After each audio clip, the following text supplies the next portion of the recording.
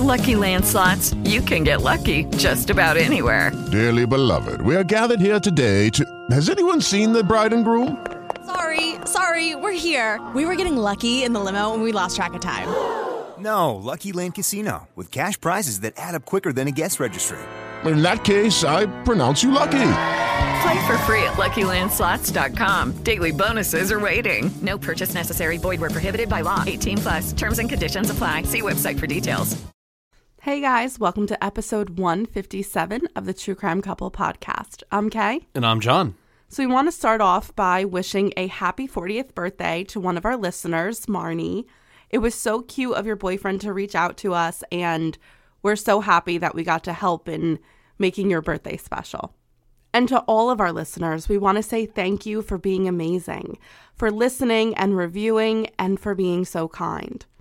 We love the community we have, and I can confidently say that I think we have the best audience of all time, a carefully curated amount of listeners. I agree with that. I really do. And because you're all so amazing, I think it's time we just get into what you're here for, true crime. So, John, are you ready to hear something crazy? Let's do it. Beeson, Illinois is located just in the center of the state, within Logan County, and is, without a doubt, the smallest town we have ever covered. Covering an area just shy of half of a square mile, its population has never exceeded 200 residents. At the time of the murders, which was in 2009, their population was 186, and now it sits at 147. I know I have said this time and time again, and if you listen to true crime podcasts, you've without a doubt heard it ad nauseum. But in the case of Beeson, no truer statement has ever been spoken. Everyone knew everyone. How could you not?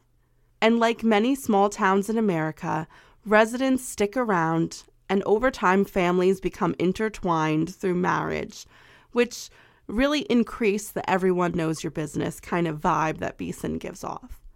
Nowhere else is the interconnectedness of the town most illustrated than in the tragedy that befell it in the fall of 2009, when most of the members of the G family were slaughtered mercilessly in their home, dropping the already too small population down by 5. Police say the suspect, 31-year-old Jeffrey Dahmer, has confessed to the killings of 11 people whose remains were found in his apartment. We are all evil in some form or another, are we not? Lock your doors, lock your windows. If you have the ability to provide additional security devices, then by all means do so. Ruth Constant and Raymond Rick G. went on their first date on Valentine's Day in 1997. And shortly thereafter, the couple married in Beeson when she was 27 and he was 34. They had met while Ruth was a tenant living in a house owned by Rick. And I guess if you wanted to be a little cheesy, you could say that she had now taken up a more permanent residency. Each of them had children from previous relationships, which created a very blended family. Rick had 3 children already, and they were older and lived with their mothers, but they were just about ready to be off on their own. Ruth had 2 smaller children, Justina, who was 4 years old at the time they married, and Dylan, who was just 2. Justina and Dylan lived full-time with the newlywed couple, and Rick's children also visited their father and his new family as often as they could, as they were very happy for him. In 1998, the couple added another child to the mix, a son who they named Austin in 1998. Following the birth of Austin a few years later was a daughter who they named Jessica. Unfortunately, Jessica suffered from a severe brain injury, which resulted in many profound disabilities. Little is known about this aspect of the G's family life, but Jessica was eventually put into DCFS custody and admitted to a long-term care facility as a ward of the state.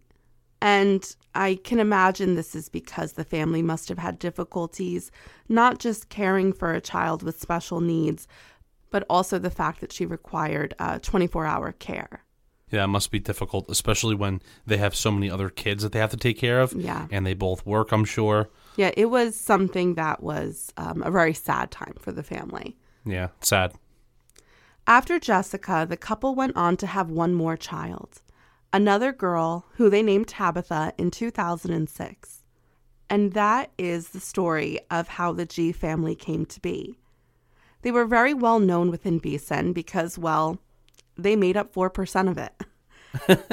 And their family members were kind of known as like the Beeson Brady bunch. And that's how this blended family was accepted by the community. And also because they are such a large percentage of the population, somebody was like always related or connected to the G's in some way. So they were very well known. That's really funny, actually. And all of that background is what brings us to the fall of 2009. On the 21st of September, an 11-year-old classmate of Austin G., also 11, and his half-brother Dylan Constant, then 14, so he was friends with both of the brothers, rode over to the small blue house that the G's called home. He wanted to show the boys his new bike. And both boys had not been in school that Monday, so he was even more excited to surprise them with it, as only an 11-year-old could be. Austin was one of his best friends, and Dylan used to play with them all the time. But recently, things had changed.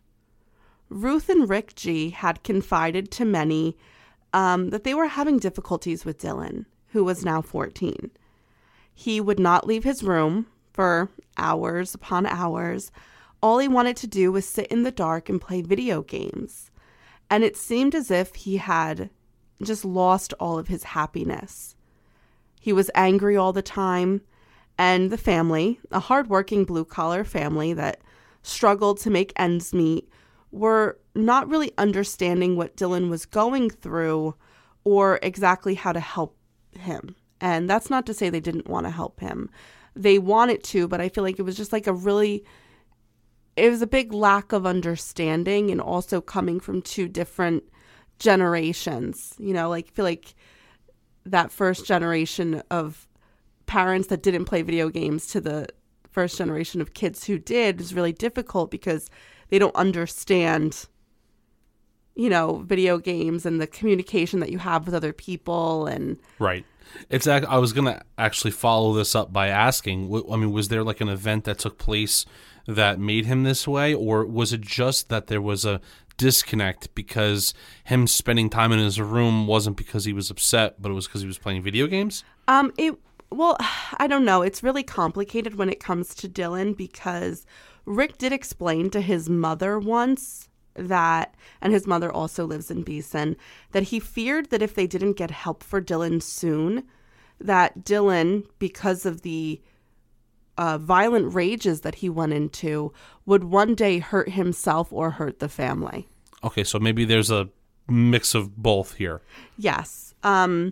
Now, Rick voiced that he did have a problem with the violent video games that his son played, and he thought that his anger and violence wasn't because of the video games. He didn't think it helped, but he said he felt like his son's rage went beyond that. And it was Dylan's behavior that kind of alienated him from the rest of the family, which is why I think he sought solace within his bedroom by himself. And he really alienated himself from especially his brother Austin, to whom he used to be close, and their friend Seaton, who's the kid driving over on the bike. Okay. So when Seaton Landstrom got to the front porch of his friend's house, he knew that something was wrong. His excitement quickly turned into a giant pit in his stomach. He jumped up the front steps quickly, looking down, and that's when he saw it. Blood. A lot of blood. He slowly raised his head to look up at the front door, and he noticed that it was open, just about a foot. He was scared. Whose blood was that? So he called out into the ether of the darkness beyond the open door. "Hello," he called. "Is anyone home?" He heard nothing back. He paused for a moment, heart pounding, and then self-preservation kicked in, and he ran down the stairs, jumped on his new bike, which now he was grateful for a different reason, and took off down the street. He pumped his legs as fast as he could and raced to the home of Nicole G. Nicole was the closest family member of the G family. Okay. So he decided that going to her house would be the quickest thing to do. Nicole was Rick's daughter from a previous relationship. She was now an adult and just had her second child 2 months prior. Now, as only could happen in a small town, 11-year-old Seaton knew that Nicole was working nights, so he knew she would be home. It is really funny how like just everyone knows everyone's business. And where they live and what they do. But I will say, though, kudos to the 11-year-old kid because, I mean, he must have been so afraid at that door. He was. And then at least he went and got help because I think he realized that someone must have died there. Yeah, he's later going to testify at the trial that's had, and he said that was the most scared he ever was. Oh, yeah. So at home with Nicole were 2 men that were installing new carpeting. And like I said before, the interconnectedness of Beeson kicks in here because the man that was installing her carpet was married to her grandmother, Rick G's mother. So the guy installing the carpet is Rick G's stepfather. Okay. And her step-grandfather. Gotcha. And his son is there. So, like, that's her step-uncle, you could say. I could see how this could get confusing. Yes. But okay. Yeah. Everyone's connected. Yeah. So her step-grandfather and uncle, if you're getting technical, were there. So, really, when Seaton got to Nicole's house, he's going to be telling the members of the G family and extended G family what's going on. So he gets there, and despite exerting himself by riding as fast as he could across town, which was half a mile, he was, as later described by the 2 men, completely white. He told the men, "There's something wrong at Dylan's house. You'd better go down there." Now, this gave the 2 men cause for concern because Rick was supposed to have been working with them that day. Like, Rick, with his stepfather and stepbrother, were supposed to be installing new carpet at his daughter's house. Okay, and then I'm guessing he didn't show. And he didn't show up. Okay. So this is going to cause Rick's stepfather and stepbrother to go check on the family. And to make the story easier, Rick's stepfather's name is William, and his son's name is Adam. So, okay. I know I'm introducing a lot There's of a lot characters. Of players. Yeah. But it'll all make sense because it's William and Adam who go to check on Rick and his family. So the 2 men left in their pickup truck, and minutes later, Nicole would follow them. When the men had arrived at the house, William told his son to stay in the truck. As he approached the porch, he saw a knife by the foot of, like, the front stairs. And just like the boy had said, there was blood on the porch and the steps leading, up to the porch. And your mind never wants to go to murder. And that's why I think at first William thought, well, the family does raise chickens. So maybe they killed a chicken or something got at one of the chickens and killed it on the front step. He was trying to rationalize the irrational. But at that point, Adam is going to get out of his truck when he knows something is seriously going wrong. And he met his father on the porch. He didn't want him going in the house by himself. And in fact, Adam is going to tell his father, no, now it's your turn to wait outside. Let me go in and see what's going on. When he entered the house, it was dark. Adam yelled out for Rick as he carefully walked inside. He felt along the wall until he found what he was looking for, a light switch. And since he flipped that switch, Adam's life has never been the same. There, crumbled up on the floor, was the body of Rick G. Although it would have been hard to tell who it was based on the injuries he suffered. because the 46-year-old man was unrecognizable. Later, it would be determined that he suffered 13 blows to the head alone. Once he saw Rick's body, he went outside and told his father that he needed to call 911. By this time, Nicole had arrived at the house, and she was told that her father had been found inside, and he was dead. She was hysterical and wanted to go inside, but the men wouldn't let her. William, all the while, was thinking, how am I going to tell my wife that her son is dead?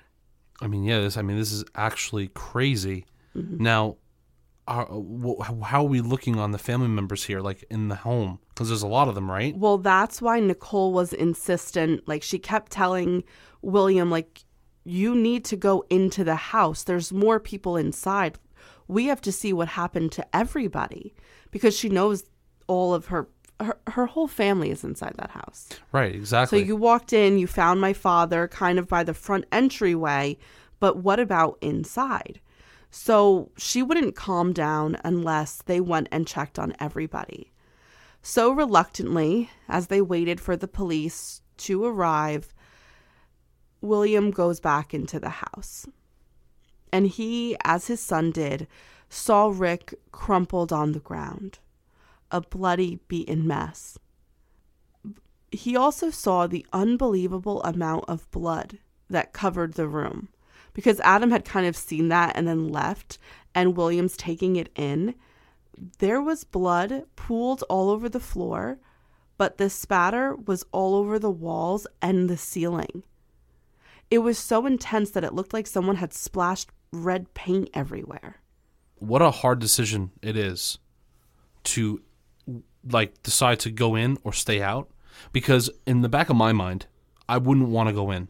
Well, police would advise you not to in case the attacker is still in the house. Right, either still in the house or, you could be contaminating a crime scene and make it harder for investigators to find out who did this. Very true. But I think Nicole's concern is, what if someone's in there that needs our help? That's also true. That's the other thing. And she just wants to know. Right. Where's my family? So, he knew that he had gone in there to find the other members of the family. So although it was difficult, he continued inside. He knew that there were 5 other members of the family, and as he progressed into the house, he found them all. Dylan, who was 14 years old, was found lying on his right side in a fetal position near the entrance of his parents' bedroom. His mother, Ruth, was inside in the bedroom within reach of her son Dylan. She was wearing a nightgown and met a fate similar to that of her husband. 11-year-old Austin was in the bathroom that was connected to the master bedroom, and he must have been there trying to hide. He was face down on the cold floor, wearing nothing but his underwear. This had to have happened at night, William was thinking, based on what everyone was wearing. He continued through the house, and he found Justina, who was now 16 years old. She was on her bed.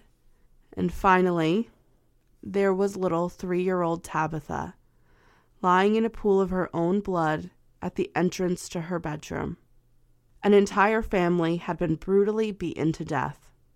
William fell to his knees at the sight of Tabitha and sobbed.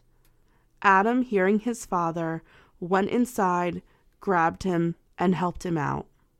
Both Logan County Sheriff's officers and Illinois State Troopers arrived at the scene 12 minutes after the initial call was made to them. And the call stated that they believed that a family had been murdered. So it was a very quick response time. Yeah, I know. Like at first glance, you're like, well, 12 minutes, but I'm sure because it was a small town, it was maybe a little harder to get to. Yeah, and there's no police force within the town, so it's the jurisdiction of the sheriffs. But for the sheriff and the state police to arrive in 12 minutes, that's pretty quick. That is pretty good. Because the where the sheriff's office is 10 miles away. So they left right away after the phone call. William and Adam hung their heads, knowing what the officers were seeing. More blood than you could ever imagine again, and a destroyed family in the one place that they should have felt safe. But then the three of them heard a commotion from within the house. One officer was yelling, "Oh shit, Paul." And then they heard someone yell, "She moved." Inside the house, an officer, as he was looking into the room where Justina was located, had seen a movement out of the corner of his eye. It was 3-year-old Tabitha. She'd moved her arm. No way. Despite having suffered 2 blows from a tire iron to her head 15 hours prior, she was still alive. How did they know that it was a tire iron? Well, they're going to later... Oh, okay. We later know this. Gotcha. According to later testimony from the officers from the Logan County Sheriff's Office, the officer said that he rushed to the girl's side. Because of her condition and injuries, he knew that he couldn't check her neck for a pulse, so he called out to her. He asked, "Honey, are you okay? Can you hear me?" And in response, the toddler groaned in pain. Another officer rushed from the house with Tabitha in his arms and called out to paramedics who had just arrived. He was cradling her, and with everyone in just utter disbelief, he's yelling to them, "She's still alive. You need to get her out of here." Like, she needed to be taken to the hospital immediately. And the 3 family members were rushed with relief and filled with concern all at the same time. So Nicole gets into the ambulance with her half-sister, and they are rushed off to the nearest hospital in Peoria, which is 50 minutes away. That's far. It's really far.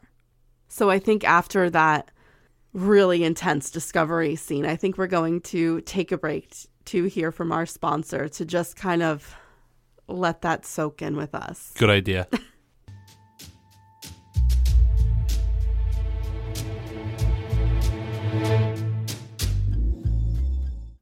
Lucky Land Casino, asking people, what's the weirdest place you've gotten lucky? Lucky? In line at the deli, I guess? Aha, in my dentist's office.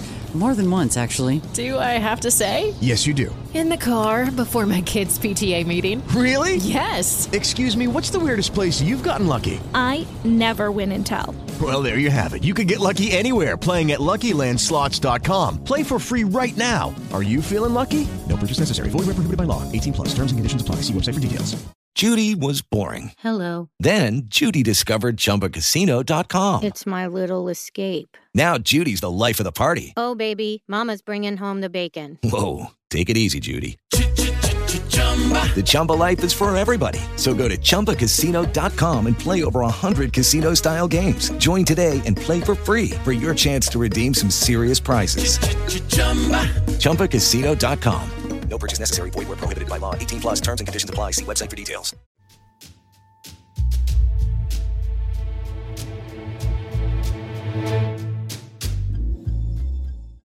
So while Tabitha is being taken to the nearest hospital, which, like I said, was 50 miles away, so it's a long drive, and she's already been sitting there for 15 hours, it's a miracle that she's alive. I mean, yeah, I'm sure she's experienced blood loss and, like, you know, her life is in danger. Severe brain injury. Yeah. I think the attacker, thinking that she's only 3 years old, only struck her twice. The other members of the family had significantly more blows. Yeah, you know, that's interesting. I mean, I understand it's only, you know, she's only 3, and I understand that she was still struck twice by this attacker. But some odd feeling, I feel like it's almost like it's remorse, but not enough to not attack. I don't know if that makes any sense. But no, like, it does. Like, yeah, they did it out of necessity. Right. And then thought about not doing it any further. Yeah. Which could it be, you know, it could be somebody that maybe knows them. I mean, in a small town, it's kind of just, it's not even, in my opinion, a shot in the dark. It's really just like it probably is somebody in the town. An inevitability. Yeah. Back at the scene, detectives and crime scene technicians had a lot of work to do. At first, they truly did not know what happened to the family. Now, I told you already what the murder weapon was, a tire iron, but at the scene, they didn't know that. Based on the extensive wounds and the amount of blood at first, the detectives were thinking that the murder weapon was either a gun or a knife. Obviously, a gun got ruled out quickly because of the blood spatter patterns. It was more of like a stabbing, swinging motion and not like a shot because the blood spatter looks different. It's not a spray. It was like a slash. Okay. The house was cordoned off as soon as the ambulance left, and another car arrived at the scene shortly thereafter. Before she had left the house, Nicole G. had called her husband to let him know that something bad had happened at her father's house. Well, now Chris Harris had arrived at the scene, and one of the sheriff's deputies let him know that this was the scene of a homicide, and that his wife had gone to the hospital to be with her half-sister, who had survived. He promptly left to stand vigil over Tabitha at his wife's side. As the investigators worked to process the scene so the family members that had been murdered could be moved out and autopsies could be performed, word of what happened spread like wildfire in Beeson. Everyone knew the family, and they were all devastated. Rick and Ruth were good people. Using a phrase that is mostly only used in small towns, everyone had this to say about him. He was not a burden to anyone. He never caused any trouble. In small communities where people like order to be kept, sometimes our goodness is measured on how calm we keep things. And that was something that Rick G. definitely did. He kept a calmness about him, and he kept to himself, as did his family. He would often work with his mother's husband, or he would pick up odd contracting jobs by himself when and where he could, and he did this to support his very large family. He was quiet, he didn't start problems, and your value goes up in a small town when you're that kind of person. Oh, yeah, absolutely. Although the people of Beeson knew all there was to know about the G's, the investigator did not. So the first step of the investigation would be to canvass the neighborhood and see if anyone had seen what had happened. Secondly, to question friends and family to get a better understanding of who the family was. The one thing the investigators heard about quite quickly was the growing concern that Ruth and Rick had for their son Dylan. The boy had been in a lot of trouble lately. The teenage boy had been diagnosed with attention deficit and hyperactivity disorder. He'd been recommended to go on medication, but that was medication that he had been taking but then stopped. So whether this was by choice of himself or his parents, or because they could just no longer afford the medication any longer, that's unknown. But he had recently gotten in trouble for stealing a razor blade from the school and then later cutting into the seats of the school bus. But it is unknown if he used the stolen razor blades to do this, or what the proximity was between these two events. But he got in trouble for both. Family members told investigators that the boy would go into rages, and when he was upset, he would punch and kick the walls of his room. And this was something that investigators knew to be true because they had observed it at the crime scene. At first, they thought that there was like a massive struggle in Dylan's room, but then like when they did like the analysis of it, it was from him kicking and punching the walls. So like that's a perfect example of asking questions in the neighborhood of the family would clear that up. Yeah. Because that is what they thought. Like, what the hell happened in this room? Right. And I think that that's an important thing to try and determine, because that's going to help you figure out who the assailant is. Because if the assailant is easily going to take down Rick G but then struggle with the 14-year-old boy, it just seems a little odd. Yeah, it does. Right. So even though there was a lot of discussion about Dylan, the investigators never asked those that they were interviewing if they thought Dylan was capable of the murders, because they themselves were unconvinced that Dylan had anything to do with it. And that was because the investigators knew the results of the autopsy report. See, everyone in the town is just assuming that this is what took place, but they know that all 5 Gs had died of blunt force trauma from a cylindrical object, we later know to be a tire iron, and that they had all been beaten severely. Rick had suffered 39 impact wounds, 13 of those being dealt to his head alone. Ruth had suffered 28 blows to her body. 11-year-old Austin had been hit 21 times, and 16-year-old Justina had 15 identified injuries, according to the pathologist. Doctors at the hospital would later say that 3-year-old Tabitha had been struck twice in the head. But the reason why investigators never thought that Dylan could be the one to have done this was, despite the talk in the community that he was the one who went crazy on his family, Dylan had been struck 52 times. 52. Very interesting. Yeah, there was no way that he would have done that to himself. No. This was not a murder-suicide. But what that shows, though, then, is that he was the target, possibly. Right. Because he suffered the most of this rage that took place in this house. Correct. That's good to know. And those numbers, we don't even know for sure. Like, they might have suffered more injuries. Later on the stand, a pathologist would say, in reality, there were too many wounds to count on the family. Like, it was hard to determine where one wound began and one ended. So, like, all of the numbers are estimated on the low end. Like, he thinks all of the members of the family were hit more than just the beginning marks that he found. So I think it's safe to say, I could put a pin in here and say that he was the target. Like, I want to say he's the target because of the amount of overkill that was done here. But then it also makes you think, okay, well, he's the target. The father obviously got hurt just as bad, but it makes sense if you're trying to take out the one person that could stop you from harming the rest of the family. Right.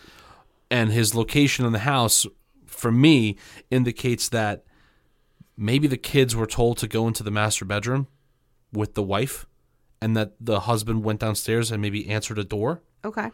Because his body was like near the door, wasn't Correct, it? in that by the entryway. So like that makes sense, but there was a knife there, right? There was a knife at the foot of the steps outside. Outside. Which is weird, right? Which is very strange, especially if a tire iron was used to commit these murders. So that's a question mark for me, but placement of the victims, though, I feel like that makes sense to me. He answers the door. He's confronted there. As it's taking place, at least some of the kids moved into the bedroom maybe with the wife, and then that's why one was in the bathroom hiding. Like they were kind of hiding, waiting for the husband to hopefully come out the other side of this. And I think that that's true because you would think if someone's going to walk into a house and their goal is to kill a family or even to get to one person of the family, the first thing you're going to do is take out the biggest threat, which would be Rick G., the father. Right, exactly. But yeah, question mark on the knife. It's a question flag for sure. But I think placement of how the murders were conducted, at least there, is probably what happened. I also think, and this is why I wanted to cover this case because it's so fascinating. I think the reason why, through good detective work and DNA and investigative technologies that we have today, it was able to be solved. But this case could have very easily become a Hinterkaifeck, a Villisca Axe murders, a Ketty Cabin thing, an unknown mystery if we didn't have modern day technologies. I agree with you 100%. Because how does someone do this to an entire family? And all the bodies And I'll tell you, it's one person.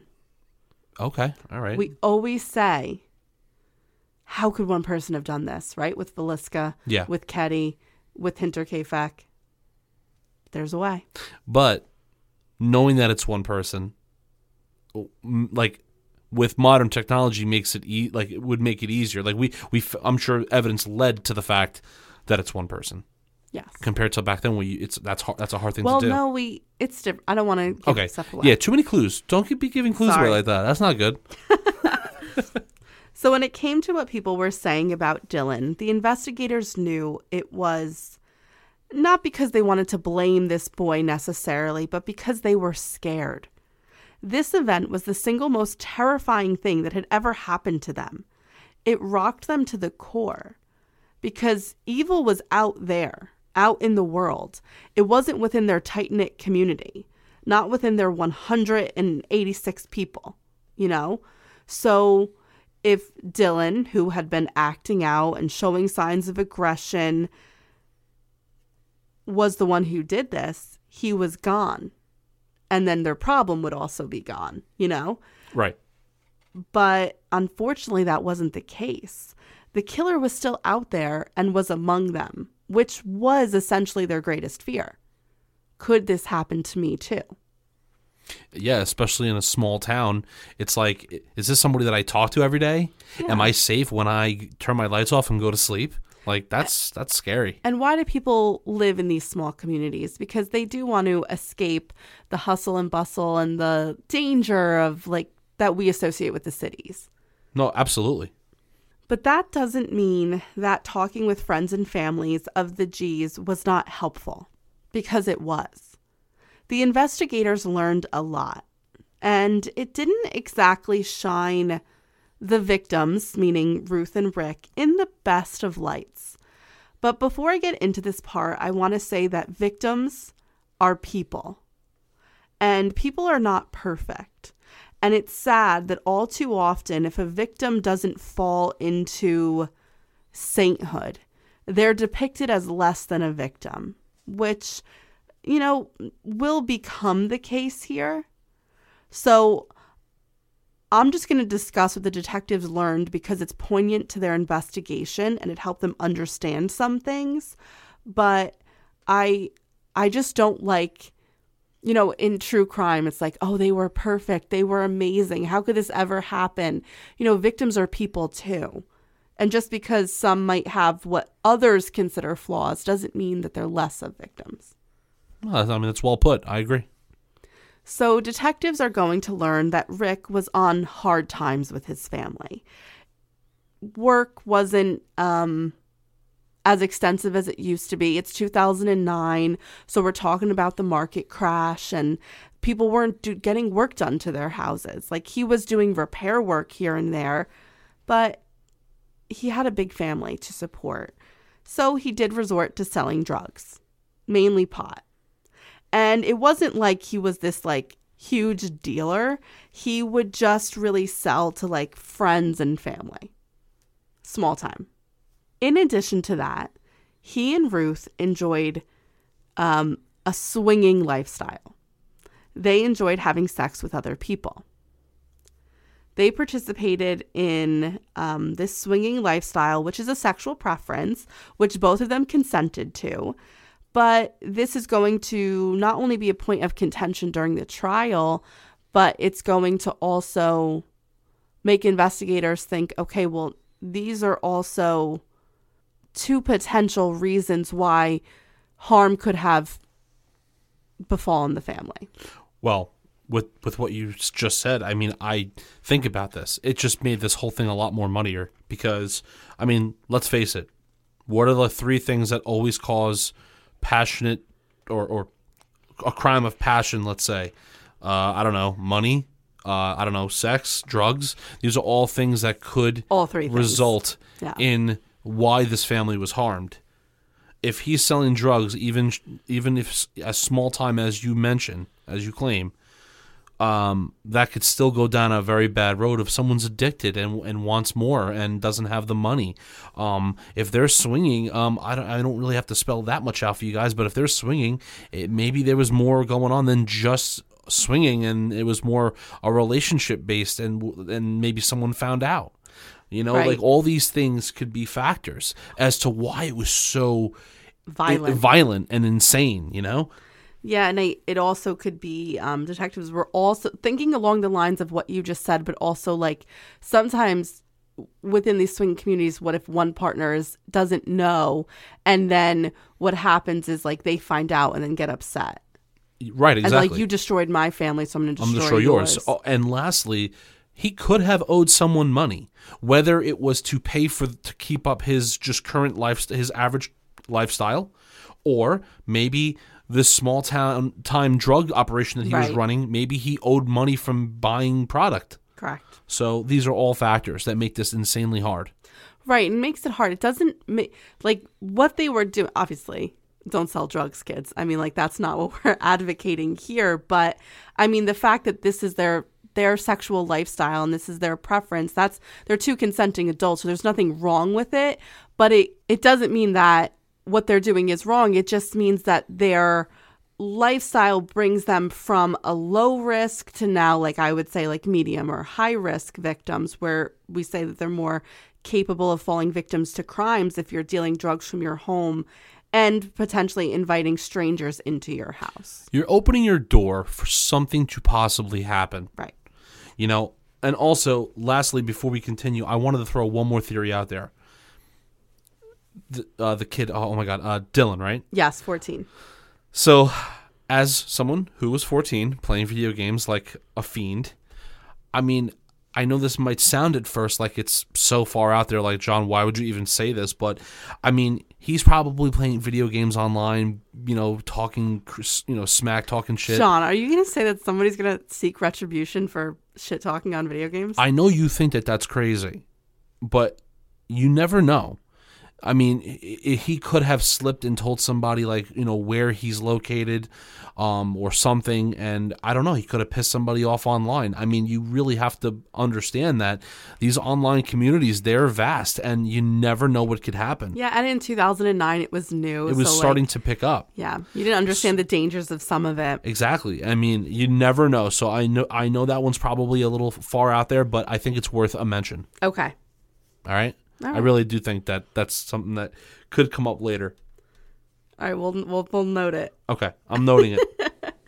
So this information that they learned about the G family, they learned from a woman named Natalie Klein. And Natalie Klein was someone who lived within Beeson and was close with the family. The information that Natalie had was important because she had been in communication with the G's the night of their murder.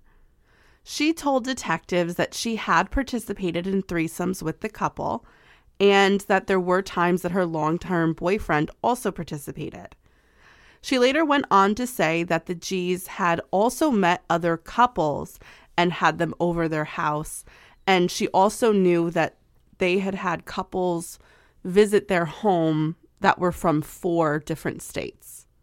Okay. So people from, like, kind of, they would meet online, I guess I would assume, and then they would come and visit. Okay, so now this is multi-state now. Yes. So it is a little far-reaching more than we might have thought. Yes. So this came into play because this is what Natalie had been communicating with the G's about. It was easiest for Klein to communicate with the G's through instant messages because she's partially deaf.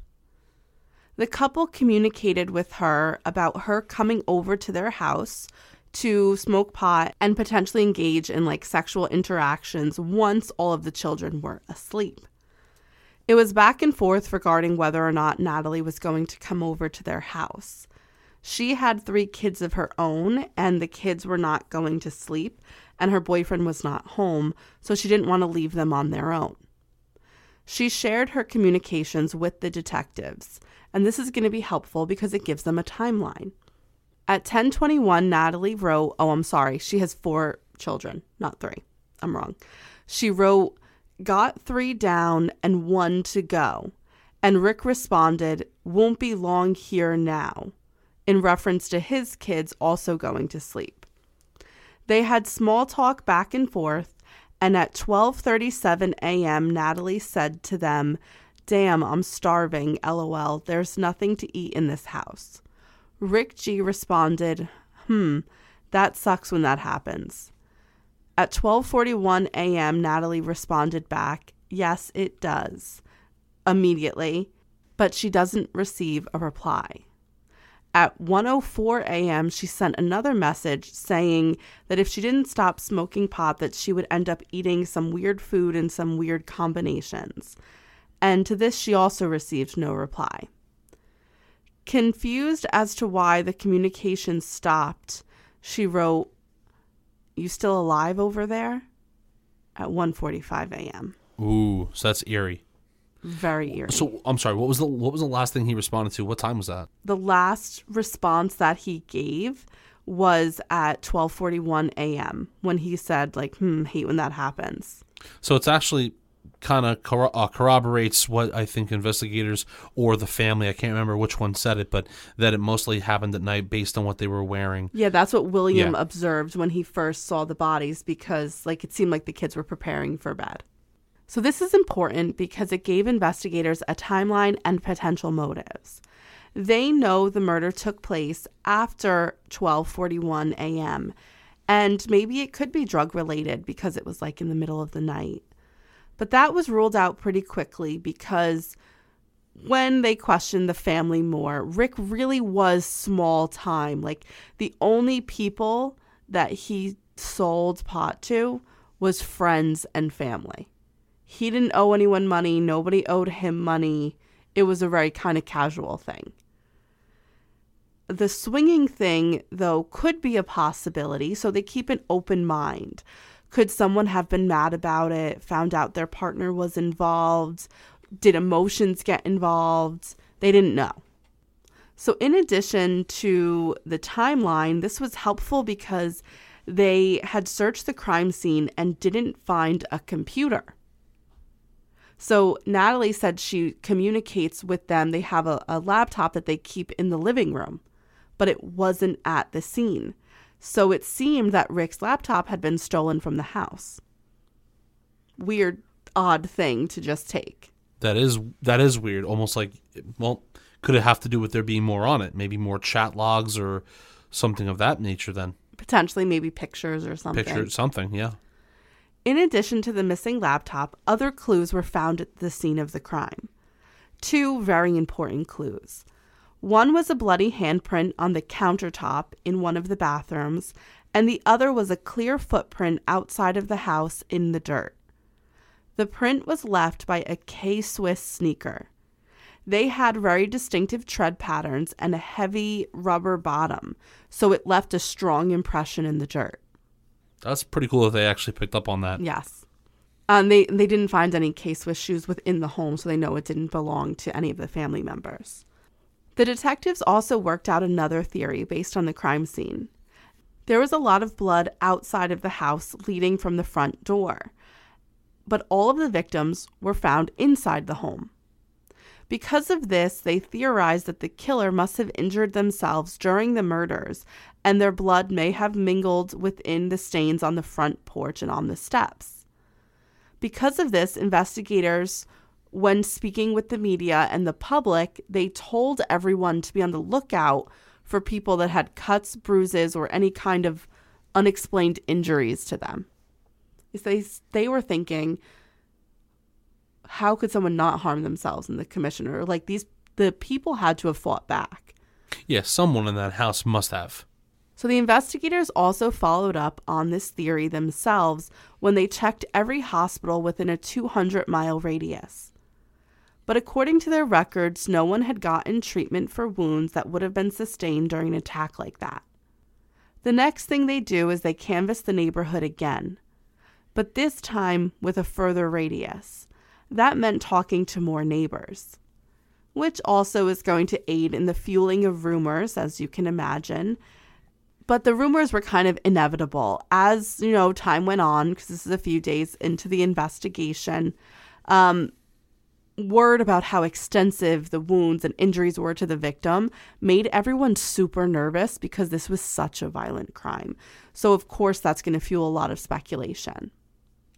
Yeah, and it's everyone is on edge. If someone sees something with a bandage or something on them, they're gonna be they did it.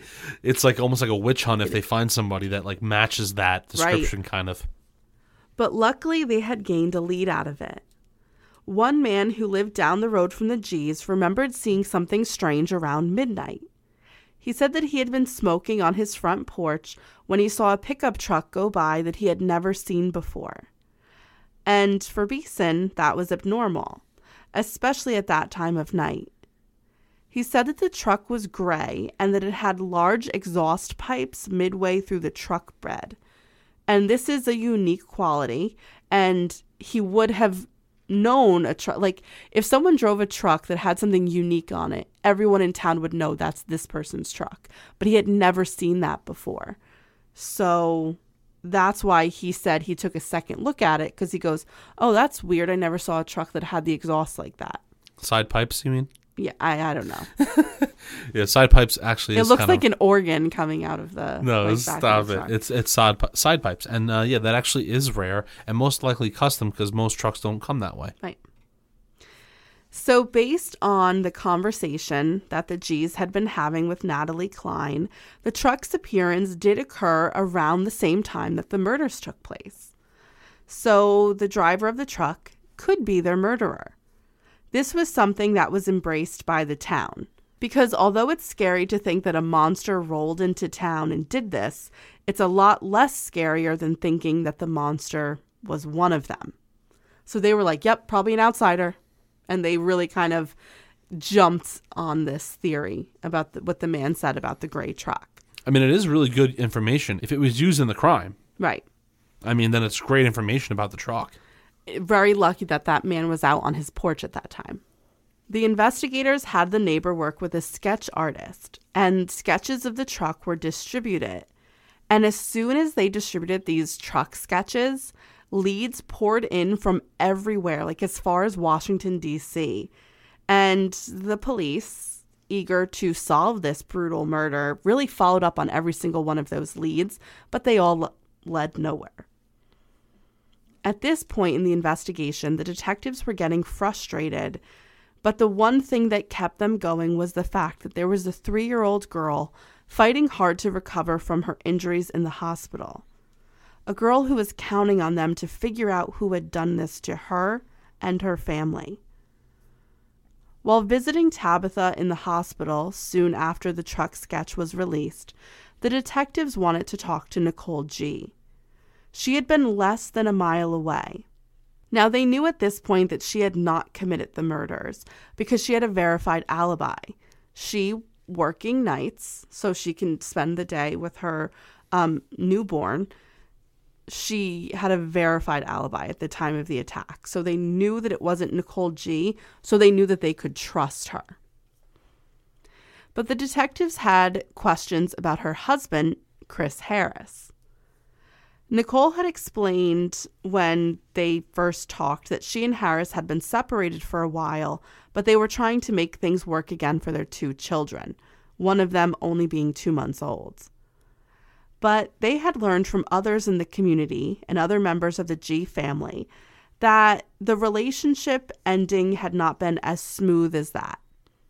The couple had always been on again, off again.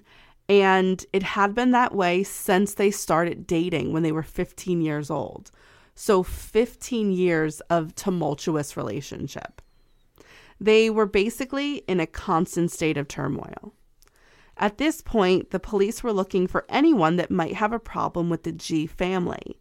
And they couldn't imagine Nicole's family being okay with such a toxic relationship, especially now that they're bringing another grandchild into the picture. So that makes them want to question Chris Harris.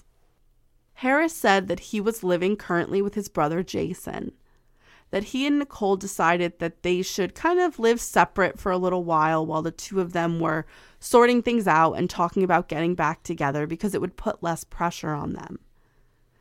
He said that he was home with his brother the night of the murder. They also asked Harris if he would mind showing them his hands, arms, take his shirt off so they could examine him for any wounds, because remember, they're working off the theory that their killer had been bleeding or injured. And Harris had no wounds or bruising on his body at all. Next, the detectives want to confirm his alibi, and his brother Jason and Jason's girlfriend confirmed that Chris Harris was home with them the whole time. I feel like that's not for me, and it's not enough of a good alibi, just because, I mean, for all we know, they could be covering for him, or they could all be responsible for it. Yeah, so I don't know. We have seen people be in different states and then fly back under different aliases. And yeah, I mean, crazier things have happened. Alibis are always wild. So this leads us to September 23rd.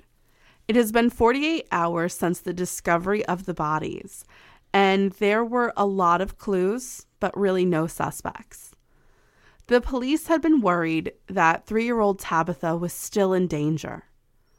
Although she had a long road to recovery, she had survived. And maybe she might remember who did this to her when she comes to. They feared that the killer would come back and kill her so she could never reveal their identity. It sounds like the plot to a movie, but it has happened before.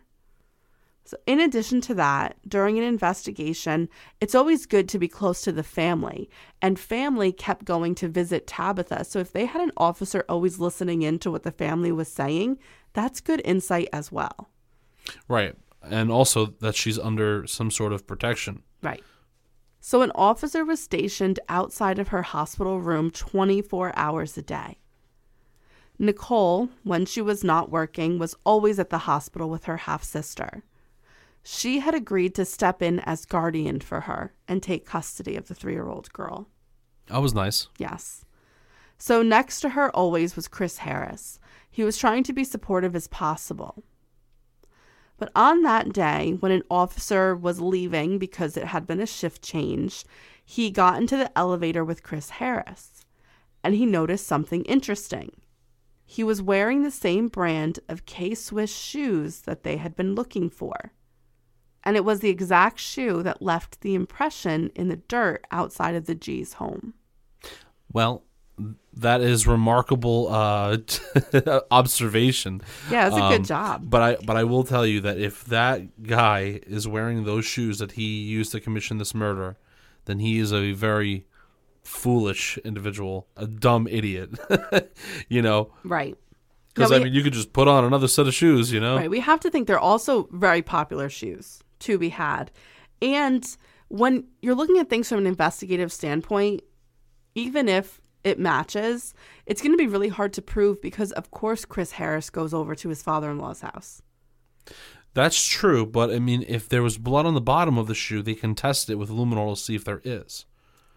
That's true. They can test the shoe. They could just test the shoe. And then you'll know right away. Mm-hmm.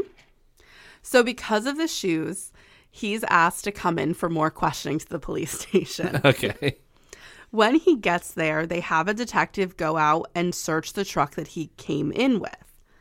The truck is gray, and it matches the description of the truck seen by the neighbor. However, there's no unique, what do you call them? Side pipes? Side pipes. And the neighbor was insistent on there being side pipes, but there wasn't any. And I can't imagine that's a job you can easily undo. You'd be surprised. Not to spoil your theory or whatever, but you technically could do it. If you had a car jack, you go underneath it, you unbolt the clamps, you could remove the side pipes.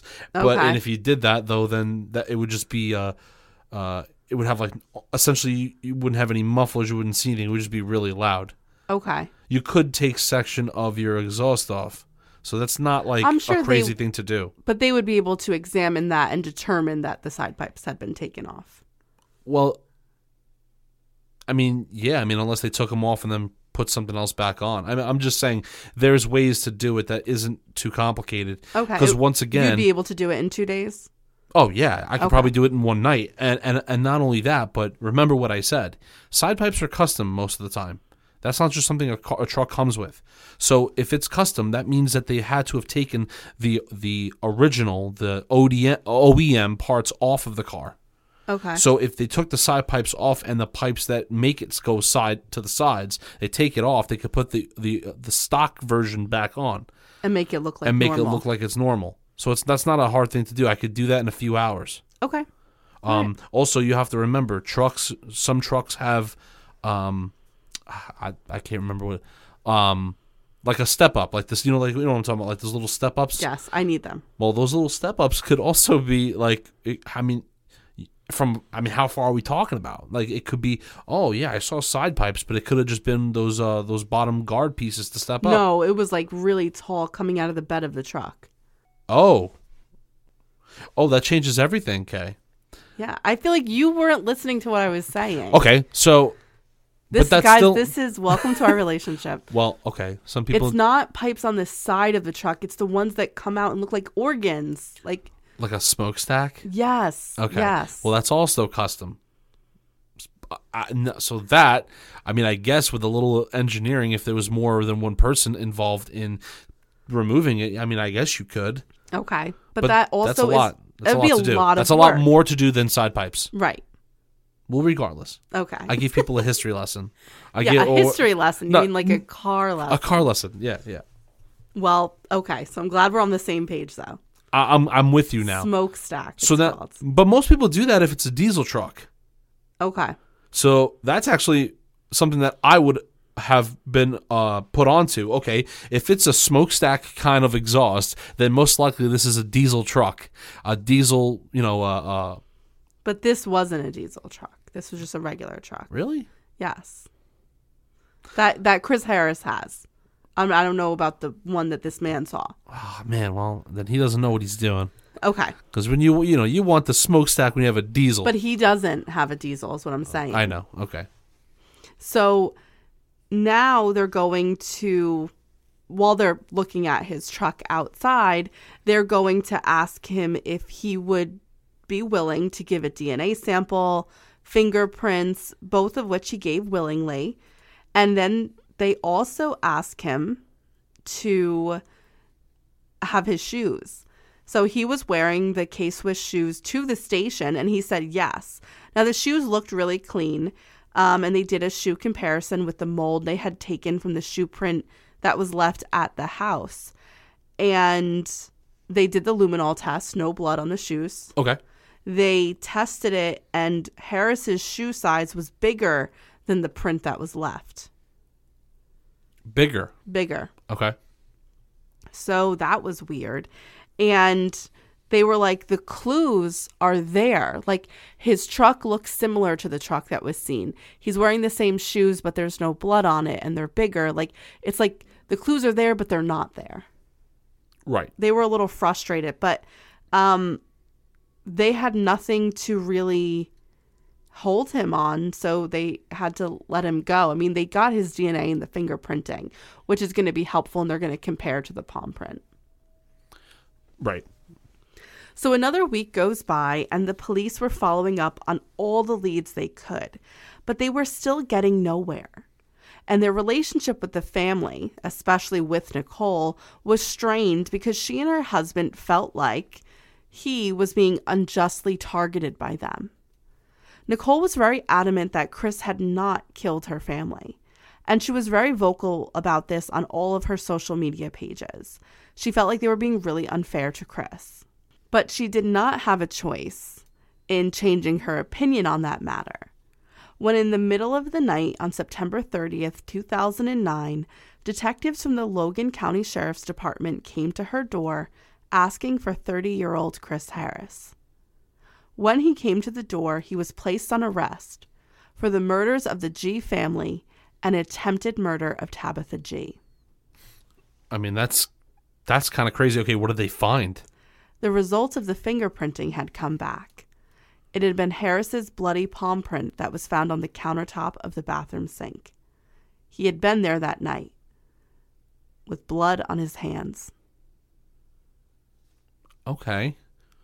I mean, that's enough to bring him in. Yes. For sure. Yes. Because, it shows that he was there Mm-hmm. and that he knows more than he has been telling. Correct.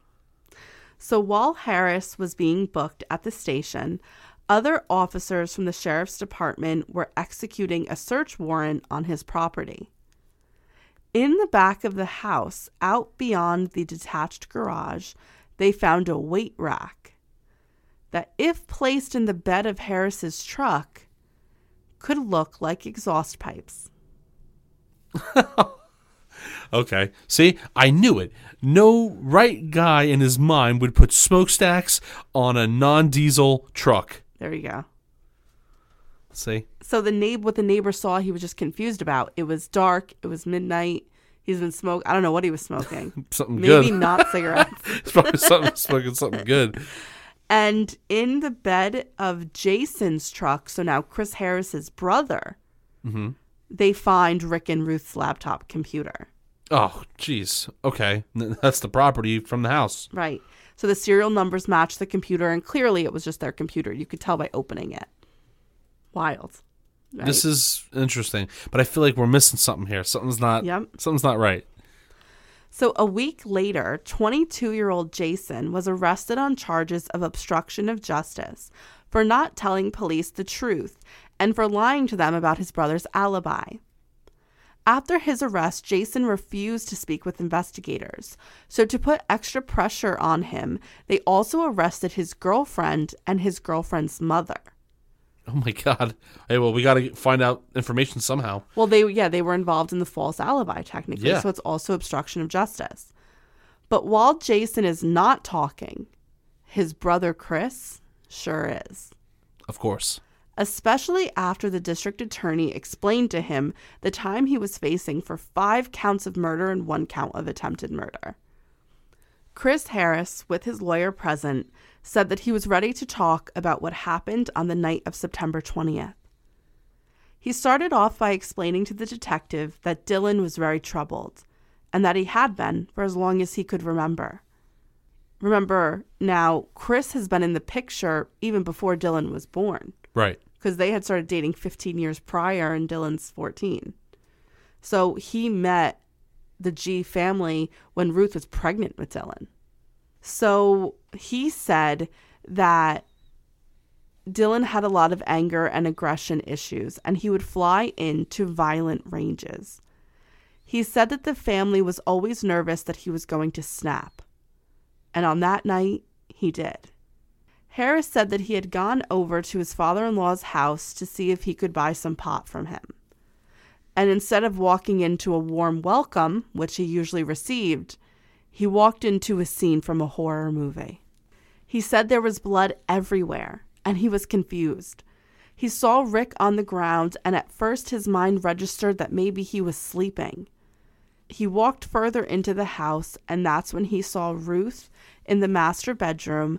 And when he walked into the room to see if she was okay, he then saw Austin in the bathroom. He checked on the boy, and after checking to see if he had a pulse, he put his hand on the countertop to steady himself. He said he had blood all over himself, and to basically take in the scene around him. While standing there in the bathroom doorway, he heard a creak in the floorboards behind him. And he quickly turned around and saw Dylan standing there. He had a knife in his hand. Remember the knife by the stairs? Yes. He said the two got into a fight, and he killed Dylan in self-defense. The police asked why, if this was true. Didn't you just tell us this from the beginning? And he said he didn't want to get involved. He didn't want to have to explain this to them. He feared that they wouldn't believe them, and he also didn't want to have to explain this to his ex-wife / current wife because of all the complications they had, and they were trying to start their family again, and he's like, this would just destroy us and we would never be together. So that's why he said he never came forward. I don't know, man. Listen, there's a few questions we have to ask ourselves here. First, could a 14-year-old really take over everyone in that house? Right? That's the first thing. The second thing is, if that is indeed true, self-defense 52 plus times, it doesn't seem right. Wow. And he's 30 years old? Yes. You're going to tell me that a 30-year-old man is going to have that much of a struggle with a 14-year-old boy? Yeah, like where was the anger and aggression at doing that to Dylan? It doesn't make any sense. What this proves to me is that he's way deeper and way more involved than he's, talking about. This story is just to try to make himself look innocent, or, more innocent than what the evidence is suggesting. You know what I'm saying? Right. Like, he knows, okay, the evidence knows that I was there. I can't really refute that fact, but I could kind of put off the fact that I was doing it in self-defense and one thing led into another. That's BS. Okay. It just does. None of it makes sense. Well, the police felt the same way you did. Because after the interview ended, the police really, in their discussion, said it just doesn't make sense. We're not buying anything that he's saying. Then how was there blood outside? Nothing he said led to the fact that there would be blood outside. Also, they know the knife isn't the murder weapon. So that's bizarre. So Dylan couldn't have done it, and if he did do it, he would have had a cylindrical object in his hand, like a tire iron, and not a knife. Right. Because they were all killed with the same murder weapon. So that doesn't make sense. And if Harris is claiming he killed Dylan and they knew he was beaten with an object, hit 52 times at least, then where was that object? Did Harris bring it into the house with him? Did he find it in the house? And why was it not in the house when they did the crime scene investigation? So, none of this was making sense. None of it makes sense.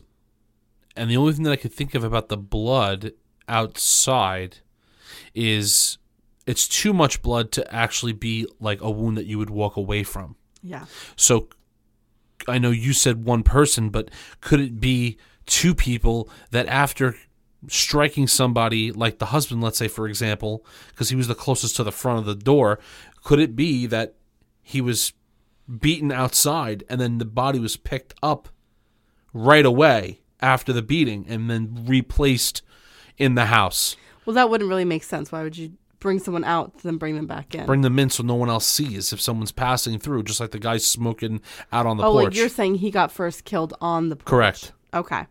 Well, there were still a lot of questions about the crime scene and why it looked the way it did, but they knew that the story that Chris Harris was telling them just didn't add up. They knew it wasn't true. On October 10th, Chris Harris was formally indicted on over 50 charges, including 5 counts of first-degree murder. When Jason saw what his brother was facing, and they knew that because he would be considered an accomplice, he was facing the same, and he knew his girlfriend and her mother were also on the hook for the same thing, and because he knew he would be screwed because the victim's computers were in the back of his truck bed, he decided that he was going to cooperate with the state against his brother to help save himself and his girlfriend. And the story Jason has to tell is not at all what Chris Harris said happened. And it's chilling. Are you ready for what really happened? Yeah, I want to know right now. On the night of September 20th, Jason had gone out drinking with his older brother, Chris. I just don't understand, why was everyone up so late on a Sunday? Does nobody have work? I found that weird. But anyway, okay, sorry. That's what I was like, what? You know Sunday, what? Guys, go to bed. Maybe they worked a night shift, maybe. Who knows? Maybe. Who knows? Well, they went out to a bar, and they were there for a while. Then they decided to leave, but bought some beers to continue drinking on their drive back into town. Perfect. Safe. The brothers drove around town drinking beers. And this must have been when the man saw them driving around town.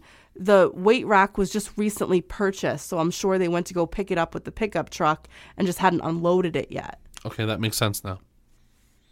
While they were doing this, Chris Harris, despite trying to work things out with Nicole, who had just given birth to his child, was trying to call women to see if he would be able to come over and sleep with them.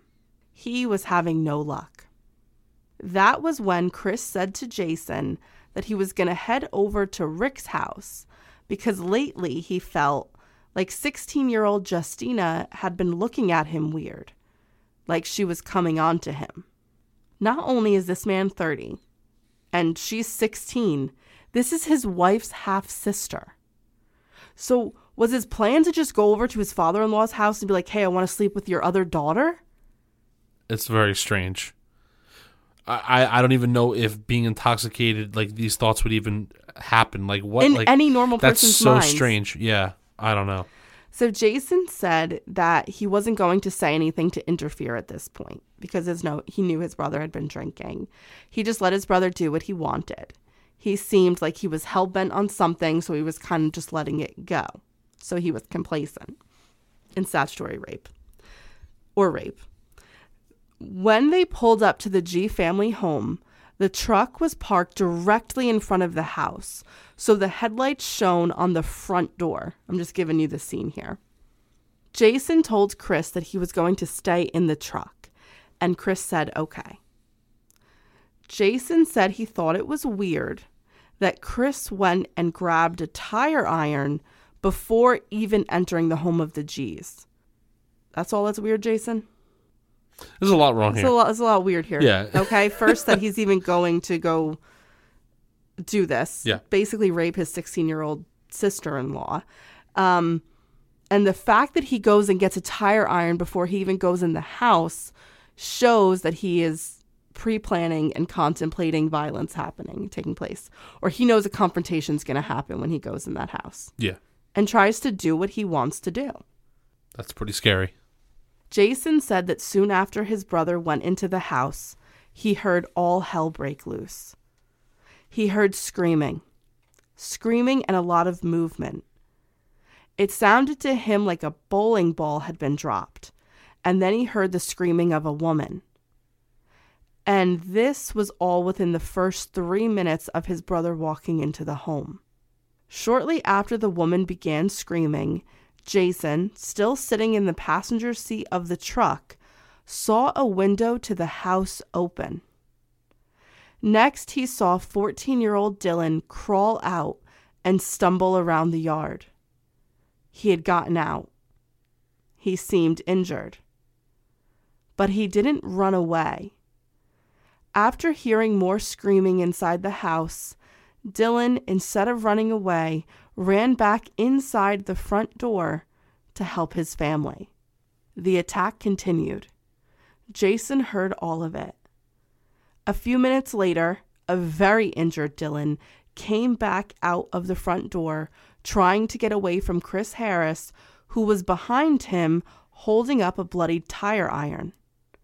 He struck the boy with it, causing him to fall just beyond the front steps of the home and drop a knife that he had in his hand. The boy fell right in front of Jason, and he saw his brother bring down the tire iron again and again. After Chris was done, he went back into the house to finish what he had been in the middle of, killing the rest of the family. So it seemed like he killed Rick G at first and then was incapacitating the other victims and then going back to them. Right. And that's how he was able to gain control over all of them. It also explains how there was blood in the front then. And the knife. Correct. Jason watched on. And then he was shocked. Dylan popped up again. He wasn't dead. He looked for a second and made direct eye contact with Jason. Hearing more screams, he went back inside to try and protect his siblings. Twice he could have run away. The kid that everyone blamed for these murders. Twice. Yeah. And he went in to save his family. Twice. Yeah. That poor kid and that family. That's unbelievable. And they were blaming him like, oh, Dylan's going to go crazy. He's going to snap. At the end, he tried to save them. Yeah. He was the hero. Mm-hmm. That's really sad. Yeah, I know. It's Sorry, wild. I mean to cut you off. It's okay. Chris Harris walked out of the front door of the home, leaving devastation in his wake, and he got back into the pickup truck. In his hands, he had the family's computer. We don't know why he took it, and the tire iron. They drove away from the house in silence. On the way back to Jason's house, Chris threw the murder weapon and his bloodied K-Swiss sneakers out of the window. The detectives were shocked. If Jason didn't tell them this, they would have never understood or been able to put the clues together. Because like you said, the blood outside and the knife outside just didn't make sense. Yeah. They would have never been able to connect this. And that's how it would have become a Ketty murder situation or a Velisca or a Hinterkaifeck, because the clues were there, but none of them added up. But Jason put them all together. And a lot of this information wasn't released to the public. So it's not like Jason knew what the clues were and then he laced them together. Jason, it was the one who connected them without knowing what the police knew. Yeah, I mean, this is wild. I just think, like, what a coward, though, both of these brothers are, because one for committing such a heinous act and in the most brutal fashion possible. Correct. Against not just adults but children, no less. But also for this other brother to just watch on and not do anything. I'm sorry. I understand he's your brother, and I get that. But there's no excuse for this. I mean, this is beyond trying to protect and cover for something that's like a small issue. And I get also being scared, though. Like, holy shit, what is this guy doing? I get that, but then the next day go right to police. Do you know what I mean? Yeah, like, I get it. He should have done something. Because even the police are going to say, all he had to do was call us the next day. Yeah, I mean, if you were afraid for your well-being that night as well. Right, because think about it. This guy's having a psychotic break. Right, so then that morning you call. Like, there's just no excuse. That's why it's cowardice. Correct. It really is cowardice. And to watch on knowing what you know and not let anyone know is horrible. And to know that a 14-year-old has more guts than you do. Than you do, yes. Guts is a nice way to put it. I was going to say something else, but yes. That's a good way to put it. And, you know, it's weird. It's like, okay, so maybe Chris Harris took the computer to make it look like it had been some sort of robbery, so it could be connected with Rick selling drugs. Or they even thought that their sexual lifestyle had something to do with it. Like, if Jason never said this, they would have never known. If he didn't leave that palm print, they would have never got him. There's a lot that it could have been blamed on, and he knew that. Yeah. You know what I'm saying? So. And it's crazy that it hadn't been a stranger. It had been a monster in their midst their whole lives. And now the police were thinking, did Chris Harris stand vigil over Tabitha with Nicole, not to help or be there for his wife, but to see if the little girl ever regains consciousness? Was she going to tell on him? He wanted to be there for it. Would he have stopped her?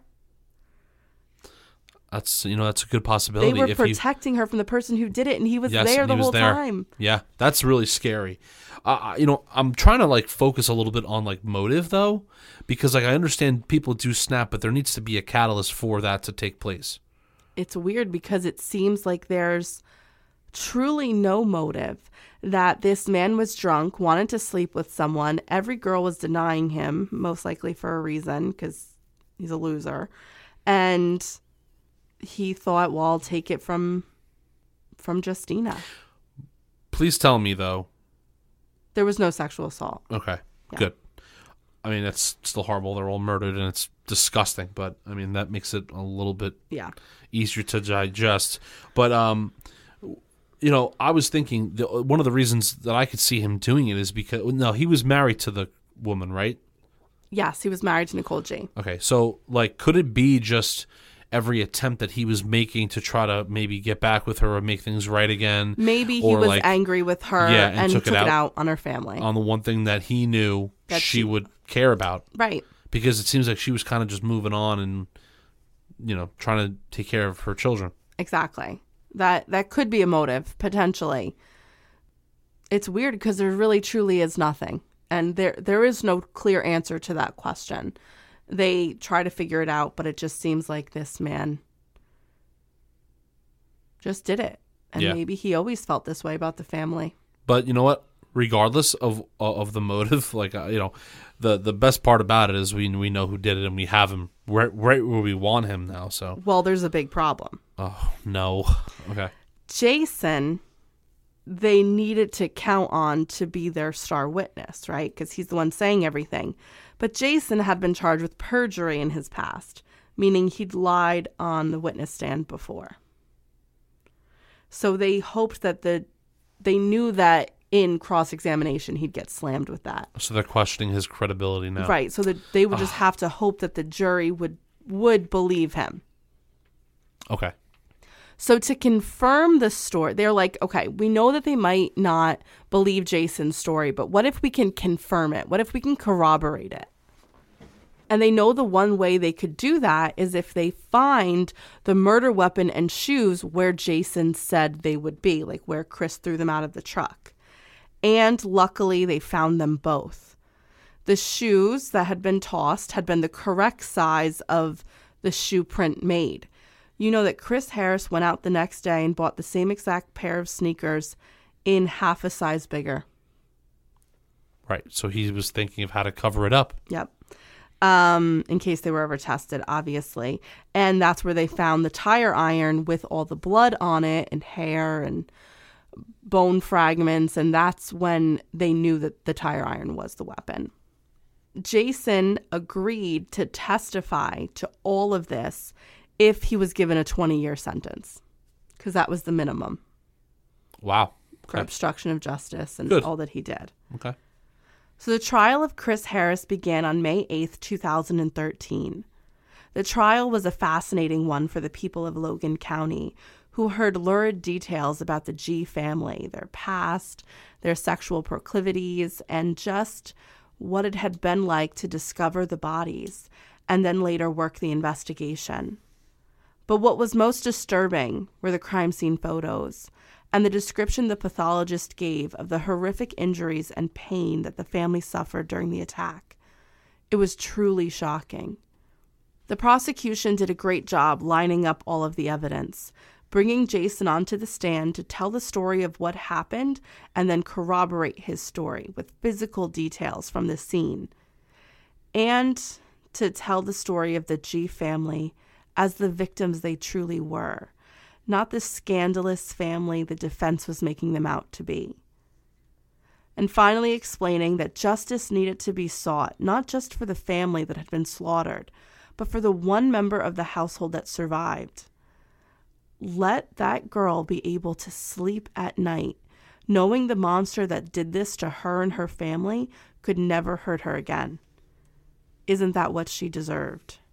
The defense took the low road, defaming every member of the family they could. They had Natalie Klein on the stand and made her admit to her sexual history with the family, which was mortifying and embarrassing for her, too. And they had many witnesses attest to the behavior of Dylan, because that's what they were still going with. Harris's initial story, that Dylan had done it and he had killed Dylan in self-defense. And one of the reasons they went with this, too, I think, is because Harris concocted this story not just like by himself. Remember, when the family was initially found, everyone thought it was Dylan. So he thought it's not going to be too hard of a stretch to make people believe that it was, based on the history of the boy, because people believed him at first to be the murderer, when in fact he was the hero of the whole story. And it was terrible. They talked about his violent rages, incidents that happened at school. People attest to how he was violent and withdrawn, and how Dylan was, and then they blame the family.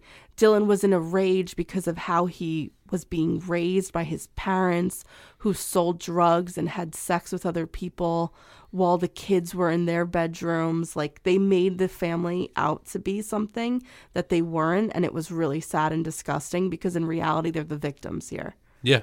And I think that the jury was not tricked by this, and they were smart enough to look at the defense team and be like, how dare you do that? Which is good. And they were just very unconvinced. It took not a long time for them to come back. And on May 30th, 2013, Chris Harris hung his head as the judge read that he was guilty of all of the charges brought against him: 5 counts of first-degree murder, armed robbery, home invasion, aggravated battery to a child, and attempted murder. The sentencing was more of a formality, because in the state of Illinois, the killing of more than 2 people requires a mandatory life sentence. But on July 19th of the same year, he was sentenced to 5 life sentences, plus 80 years for the additional charges. Jason Harris received 20 years. Tabitha G. survived the massacre of her family. Doctors had to remove and then later replace sections of her skull to allow her brain to swell from its injuries. It took 2 months, but she was finally able to leave the hospital and go home with Nicole. The Logan County Sheriff's Department celebrated her 4th birthday with her months later. Aww. And it would be really hard for Nicole and her now 3 children to move on from what happened. But Nicole and Tabitha together are trying the best that they can. And they're doing a fantastic job. That is wild, this whole entire thing, and how like it affected this whole entire family because they were so tight-knit, especially, you know? Yeah. And the whole community, because they were so interwoven within the community. Yeah. I mean, I'm really glad that like she recovered and everything's fine and she has a place at least to call home with relatives and stuff, but how sad that is that someone would go to do that. I am actually so glad that he received 5 life sentences because he literally snuffed out a family that he knew, and all 5 of those people are so gone. Sad. Life to live, just gone. And I think that it is so good that they were able to catch him because the clues didn't really make sense. And you could see how they couldn't and how they weirdly connected once Jason told the story and they found out who it was. But they would be searching for the wrong truck forever, the wrong shoe size forever. It could have very easily become a cold case, an unsolved murder. And that is another example of why eyewitness testimony is so unreliable at times, right? And that only certain things can be taken and others taken with a grain of salt. Correct. You know, like he got the whole gray truck right, but I mean, it didn't have the pipes and all the other things that he thought he saw. It's that's always very difficult when you know you have someone that saw it, but cannot like 100% ID something. Exactly. So it's a wild case. Wild case. And it's really sad. I'm glad there is some life that comes out of this, but how brutal. And like you said, there being no motive makes it even scarier. Yeah, that someone could just snap and just kill an entire family. Do that. And I think I want to say at the end of this that I know we said it, but I'll say it again. Dylan, this 14-year-old kid, I mean, what courage in a moment where everything that you know is changing, and in that moment had the wherewithal to do like, okay, my dad is probably dead. I need to defend my family. That is unbelievable courage and unbelievable like thought process at 14 to do that it twice. Yeah, he could have ran away twice but didn't. Yeah. I can't even believe that. Most people would just run. Exactly. And then the fact that the community looked down on him for struggling at 14 years old. Who's not struggling at 14 years old, especially when he's dealing with a diagnosis of ADHD and maybe his family can't afford the medication. Right. And you know what, honestly, like, and maybe this isn't the truth, but it makes me feel better because I think it makes his character, we can paint his character in a better light because I'm sure it's not talked about, is, you know what, his little quote-unquote rages, I mean, if he was playing video games, people get heightened, they get crazy, they start yelling. Like John does. Like I do, you know? So, yeah, you know what, maybe he's wasn't as bad 14. As they make him seem. You know, he was 14 years old, still finding himself, still growing. Yeah, leave him alone. Going through hormonal changes. Yeah. That's just what happens. Exactly. Well, I'm glad justice for Dylan. Justice for Dylan and the family. Yes. Well, before we go, we want to say thank you to our new members at Patreon. And if you want to join our Patreon and get 2 bonus episodes a month, you can do so at patreon.com/truecrimecouple for just $5 a month. Getting 2 extra episodes really is worth it because they're full-length episodes. And we do other things like John episodes and fun things.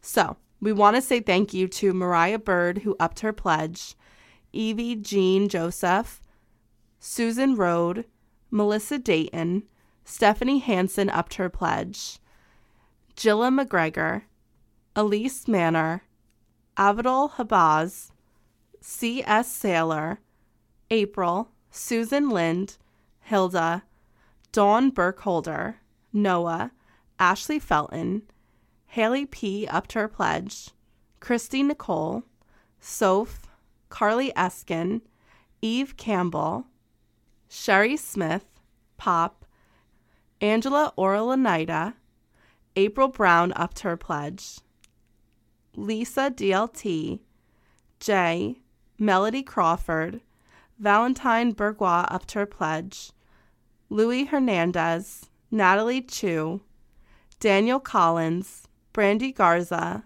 Lily Cash Bushel, Elle Upter Pledge, Pamela DaCosta, and Courtney Loke, a fellow New Jersey teacher whose name I initially didn't get right, so I'm sorry about that. And everybody, if I don't say your name right, just let me know because I'll just say it again. I know that I'm not the best at this, so I try my hardest. It's better than if John would do it, I promise you. Oh, that's 100% the truth. And also, I mean, we know what it's like to always get our last name wrong when people do it wrong. So we get it. We totally understand. So until next time, guys, don't park next to vans. Bye, guys. Bye.